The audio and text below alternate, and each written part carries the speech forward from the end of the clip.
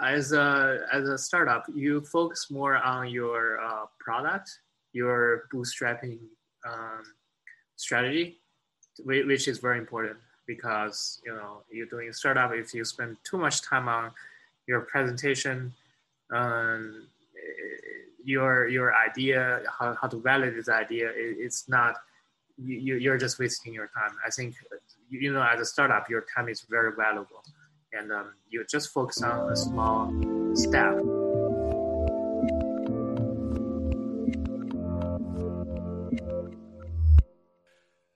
Hey everyone, this is Devin Miller here with another episode of the Inventive Journey. I'm your host, Devin Miller, a serial entrepreneur that has grown several startups into 7- and 8-figure businesses, as well as founder and CEO of Miller IP Law, where we focus on helping startups and small businesses with their patents and trademarks. And if you ever need help with your patent or trademark, feel free to go to strategymeeting.com and grab some time with us to chat.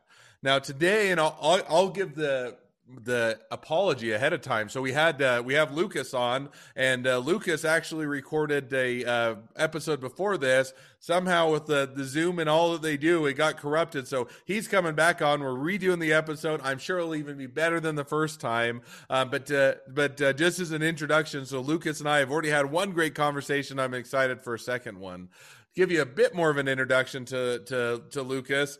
So he was born and raised in China and came over to Ohio, I think when he was a high school student. And so, my connection to Ohio, just as a quick connection. So I went to Ohio or Cleveland, Ohio for school when I did law school and MBA school out in Cleveland, Ohio. So at least we both have a common Ohio connection there. But then after, with high school and that, was pursuing grad school, and he had his first entrepreneur business. He was part of a restaurant, and then as he was graduating, he kind of combined his software background and hospitality background to do his current business. And I'll talk a little bit more about what that is today and how he founded it and how that's gone and where the company's at. So with that much as an introduction, welcome back onto the podcast for the first time. Everybody else is meeting you, but welcome on, Lucas. Hey, what's up, Devin? So I gave kind of the short introduction and overview, but maybe taking us back, kind of born and raised in China, going to Ohio, and then going to school. Kind of give us a little bit of your journey. Yeah, sure. So came here during high school. Went to Ohio, which was a great school called Grand River Academy, in a small town in the Ashtabula County. And first time go to a board, other country than China, and it was a great study journey over there. And then go to Illinois, study in the University of Illinois, study for 4 years, and then go to Chicago, continue study in the Illinois Institute of Technology, aka IIT, for another 6 years to pursue the PhD degree. So it's quite a long study time. Yeah. Yeah, got lucky. Got some friends. Starting doing the entrepreneur. First time was a restaurant, and now it's doing restaurant technology because I am always a technology person. So I always want to combine my restaurant skill together with the technology skill. So that's why I'm doing this. Yeah. So you went to grad school, and first, what did you major or what did you graduate in as far as with graduate school? Grad school, I graduated as a computer engineer, engineering major, focusing on computer networks, security, and things like that. Yeah. Okay. And, do a lot of codings, do a lot of research. It's a fun journey as well. Yeah. No, makes perfect sense. So you touched on it lightly. So you went off, you're doing grad school, you're doing computer engineering. How did you get into kind of the restaurant business, or how did you start to get connected or go in that direction? Yeah. So while I was doing the master degree, because during that time it was a boom of Asian students studying in the United States, and they all missing their hometown food. So that's how we got into the restaurant business. Yeah, like a lot of students looking for authentic Chinese food, and in the Chicago Chinatown, before now it's much better. Before, even though they serve pretty good food, but it was more like Americanized. So it's not like very authentic. So that's why we started like more like authentic Chinese food for the Chinese students. So that's how we started that's the opportunity. And So no, yeah. is that so because and I agree. First of all, so I lived in Taiwan for a couple of years, and the food over there, at least the Chinese food, and I've been visited China a couple of times. Chinese food in Taiwan and China is much different than the Americanized version. I like the real stuff much better. But there's a difference. So you can miss food, or you can miss food from home. It's much different to say, now I'm going to start a restaurant to service that need. So was it your idea, and hey, I wanted to start a restaurant, or was it a friend or a partner, or how did you kind of say, there isn't this authentic Chinese food, we're going to start doing that as a restaurant?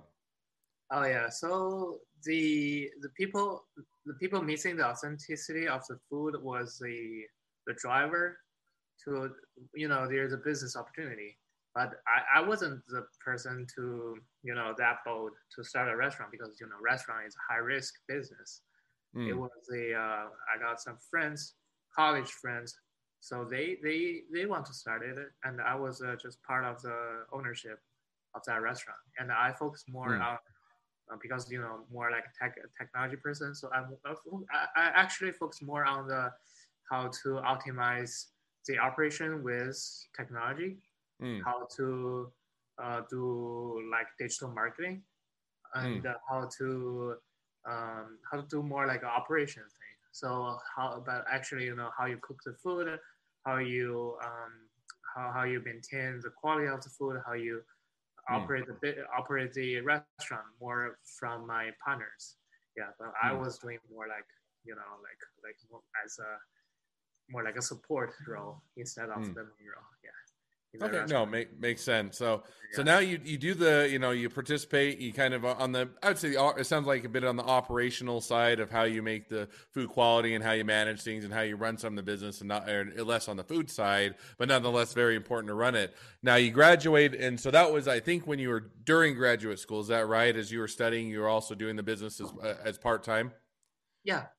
So that was a part-time business. So Now you graduate, and you're coming out of graduate school, and now you want to, it sounds like you have the software background and the hospitality business. So how did you make the jump, or what made you decide to go into more of the software side of what you guys are doing now, as opposed to continue on the restaurant? Or are you still doing both the restaurant and what you guys are doing now with the kiosk? Or how did that work out? Or how did you make that transition to where you're at now? yeah, that's while I was running the restaurant business, and one of the major pinpoint is um, one of the very major pinpoint is how to deal with the labor. Especially for immigration restaurants. Um, the ideal labor for immigration restaurant was of course the second generation of immigrants, basically. Why? Because the language, they can speak both, that like, because we run in Chinatown, the second generation can speak Hmm. fluent Chinese and English really well, so they are pretty much the best, uh, your best staff, especially in your front of house. But the second generation of second generation immigrants, they don't really want to work in the restaurant anymore. Hmm. They want to, the parents working in the restaurant, so they don't want to work in the restaurant. You know, so Hmm. it's liver is not just a high cost. It's like a resource, very scarce resource, very scarce resource. So we need more technology to help those restaurants to sustain this rapid changes. Hmm. So I think that's how we get into the kiosk, which is to automate the point of sale for quick service restaurant. So like a lot Hmm. of restaurants are doing it right now, like McDonald's, Shake Shack, they all use kiosks, and now we're trying to push the kiosks. We start from the authentic restaurants as well. So we push the kiosk to those like immigration restaurants Hmm. where the technology was really really left behind, Hmm. in the market, and we help them, and then we try to get into the mainstream market as well. So we're trying to get into serve more like instead of serve like Chinese food restaurant, we're trying to serve more like a burger, hot dog, which also they want to use kiosks. So there are a lot of those type of restaurants in Chicago. So that's how we got into the business basically. Yeah. So now you get into the business, make the transition, say, hey, there's an opportunity here for kiosks, especially for businesses that are, I'll say mom and pops or smaller businesses or ones that aren't necessarily a national chain. McDonald's has their own kiosk system, or Wendy's, or some of those, but all the other businesses are a little bit left behind or haven't adopted technology quite as quickly. So you had that idea, started to build a businesses, get the kiosk. So how's it gone? You jump into that, you start doing it. Has it been successful? You get into a lot of businesses. Has it been pivoting? Has it been struggles? Has it been goods or bad, or highs or lows, or how's it gone since you guys launched? There's up and downs, of course, and the most unexpected thing is of course the COVID. So COVID really make us struggle because even though in COVID, restaurant if they want to open, they really want to have a very high standard, health security. So they want to keep a long distance from their customer and their staff. So maybe they want to use more kiosks, but at the same time, COVID really kills a lot of restaurants. So restaurants are getting poor, so they don't have the money to make the investment during this special time. So it's really a tough time for us, to be honest. But even though people realize they need a kiosk, they need more technology to overcome uncertainties, like for example COVID. You never know what gonna happen tomorrow, but technology can really help you get through it. But at this time, like January 2021, a lot of restaurants don't have the money to purchase a kiosk, so it's actually a very tough time for us. So the ideal customer for us is restaurants, small to mid-sized chains with less than 20 locations, including mom and pop size. You only have one, you can use our kiosk. If you have less than 20 locations, you can use our kiosk. It's not a kiosk for national franchise. It's not. It's more for local. It's more for local businesses. Also, it's a great solution for restaurant owner who own multiple restaurants under different brand names. Say I own a burger shop here. I own a hot dog shop over there. I own another like coffee shop somewhere else, but they all under the same owner. So this owner really, if you really want to improve all your quick service restaurant locations, and this is a great solution for you. Yeah. No, makes perfect sense. So now it kind of building on that. So and I get it. Restaurants have certainly been pounded, especially in-person dining, depending on where you're located, has been taking a pounding, whether it's outside or whether it's inside or whether it's not at all, and depends on the states. And so certainly I can see how that introduced that a bit of that, that struggle or that issue of trying to get people to adopt it when they're just trying to keep the business open in the first place. And who would have anticipated that was what would happen to restaurants, a year ago type of a thing.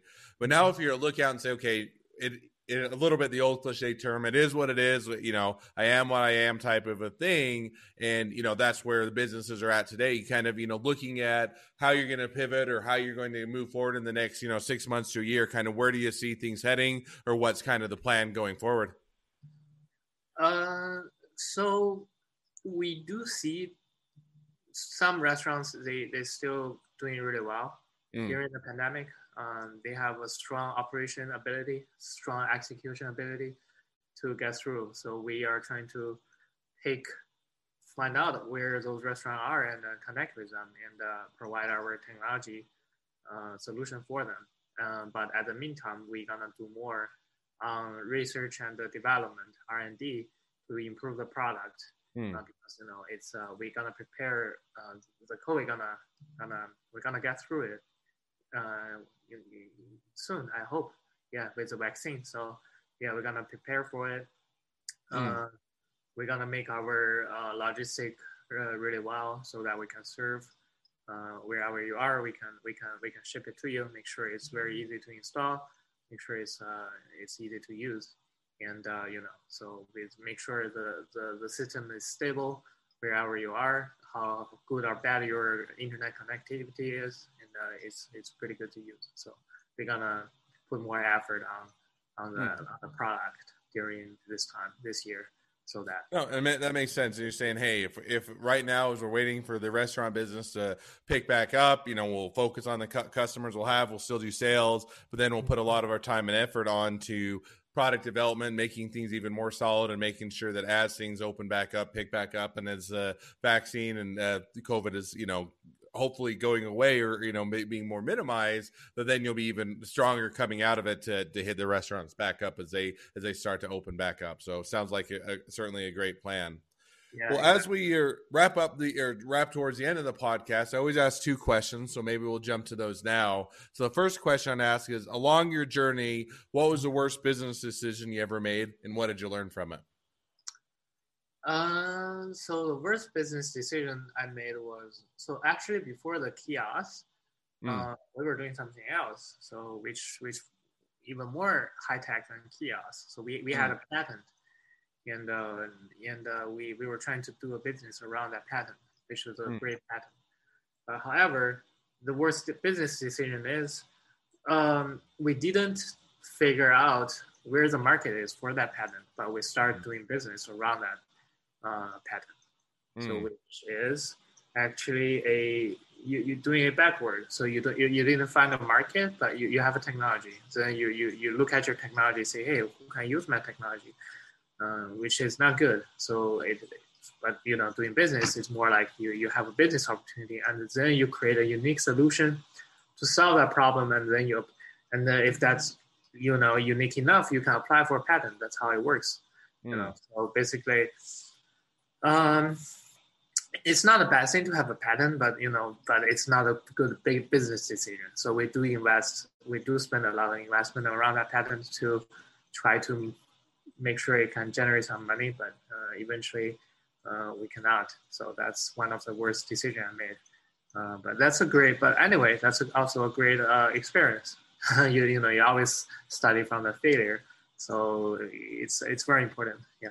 Yeah, and I agree with you, because I get people come into every so often into my office and say, I have a great idea. I just want to get a patent on it, and then I'll go license it, or I'll just, I'll go out in the marketplace and everybody will be beating down my doors because they have the world's best patent. But I think to your point in your lesson learned is, patent can be, or intellectual property can play a good role into a business, but you have to make sure the business case is there, where the market's at, the people are willing to pay for it, and how you're going to position yourself so that you can leverage it or take advantage of it, rather than relying on that as the business plan. So I think that one certainly makes sense, and you're not alone by any means on and learning that lesson. I believe you saw a lot of it.